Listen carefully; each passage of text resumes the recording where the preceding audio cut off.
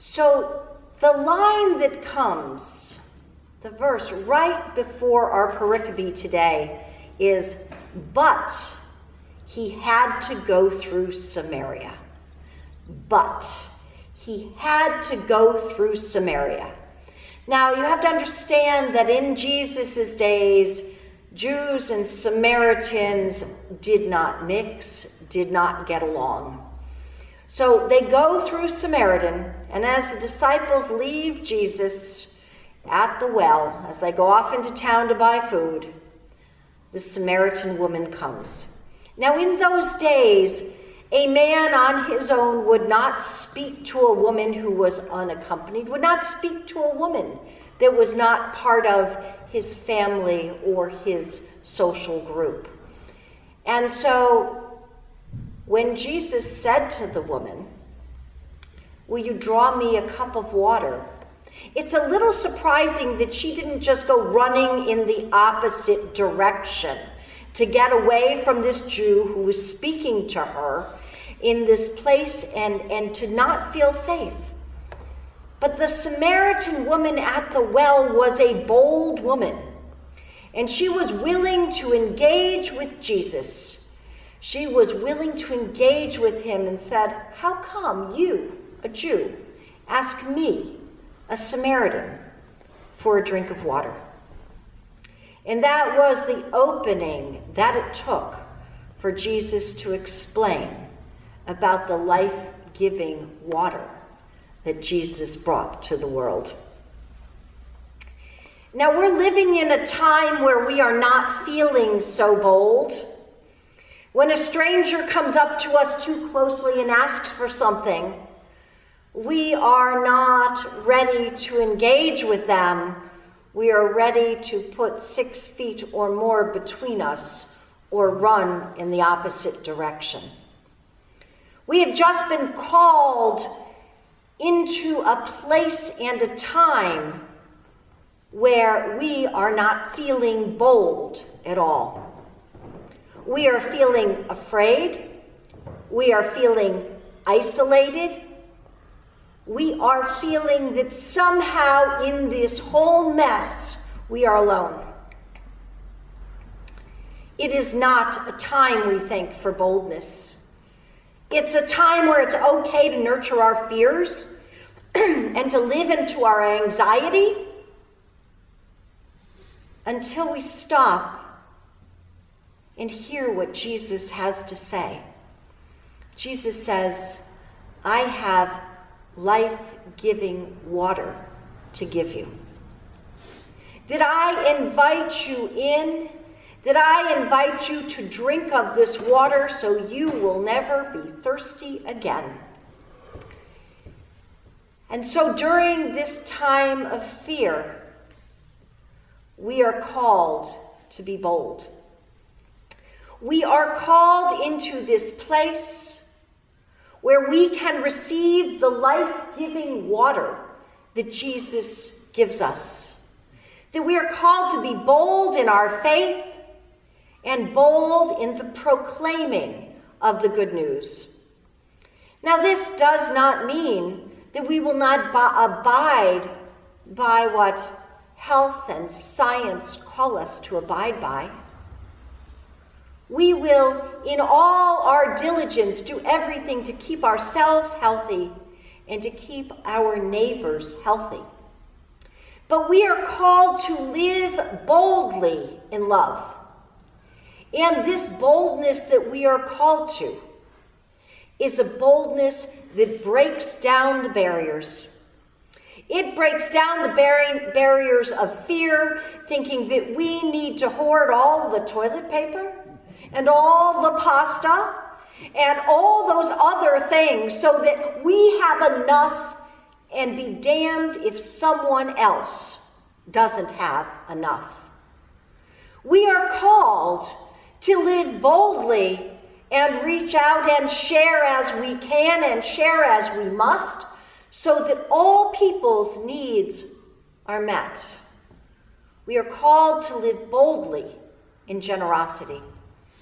At this time where we are being invited to live fearfully, We are called to live boldly and to work together through whatever forms of media God has given us for a time like this, so that we can connect with each other and take care of each other's needs.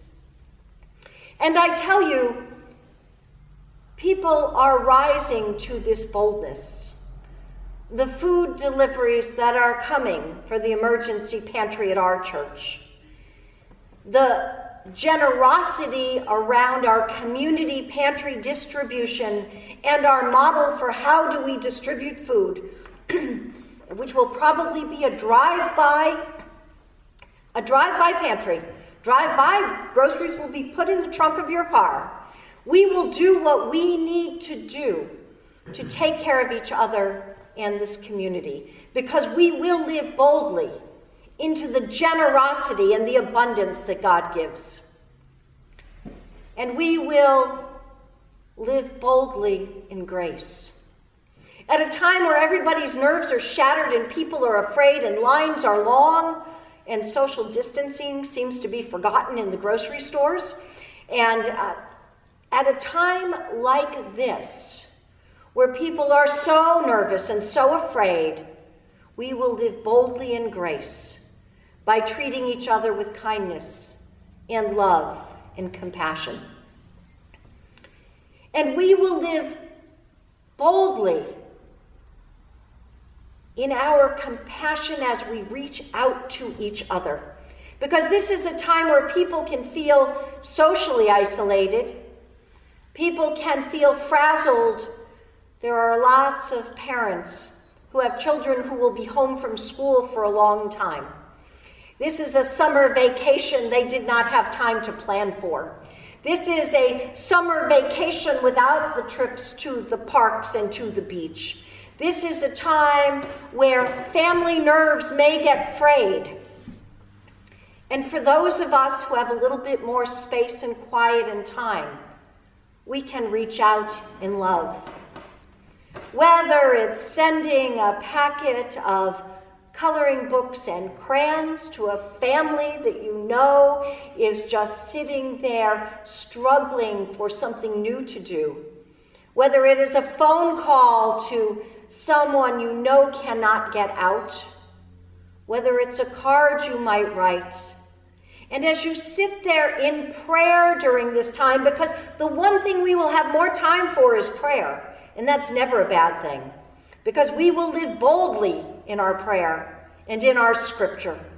We will live boldly in our faith so that those people who need us the most will be on our hearts. And we can reach out with a kind word and tell that person that doesn't realize how much they mean to you, how much they have done to you, how much inspiration they have given to your life, to stop and write a note or make that phone call and tell them how much they matter. This is a time to live boldly in love. To live boldly together, even if we are socially distancing ourselves, but to live boldly with each other and to live boldly in patience. Because patience is one of those virtues that we can struggle with so much. And yet now is a time to be kind and gentle with each other, to be more loving, to be more giving, to find a way to appreciate each other's quirks rather than let them get on our last nerve, to be able to come together and realize the blessing of our families and the blessings of this congregation and the blessings of this community. So now is the time not to live in fear, but to live boldly, so that we might come together in our faith, proclaiming from the mountaintops that this is the day the Lord has made, no matter what the news headlines tell us. This is the day the Lord has made, and we will rejoice. We will rejoice today, and we will rejoice tomorrow, and we will rejoice with each other, because this is the day the Lord has made. let us rejoice and let us be glad. Let us be glad as we live boldly together.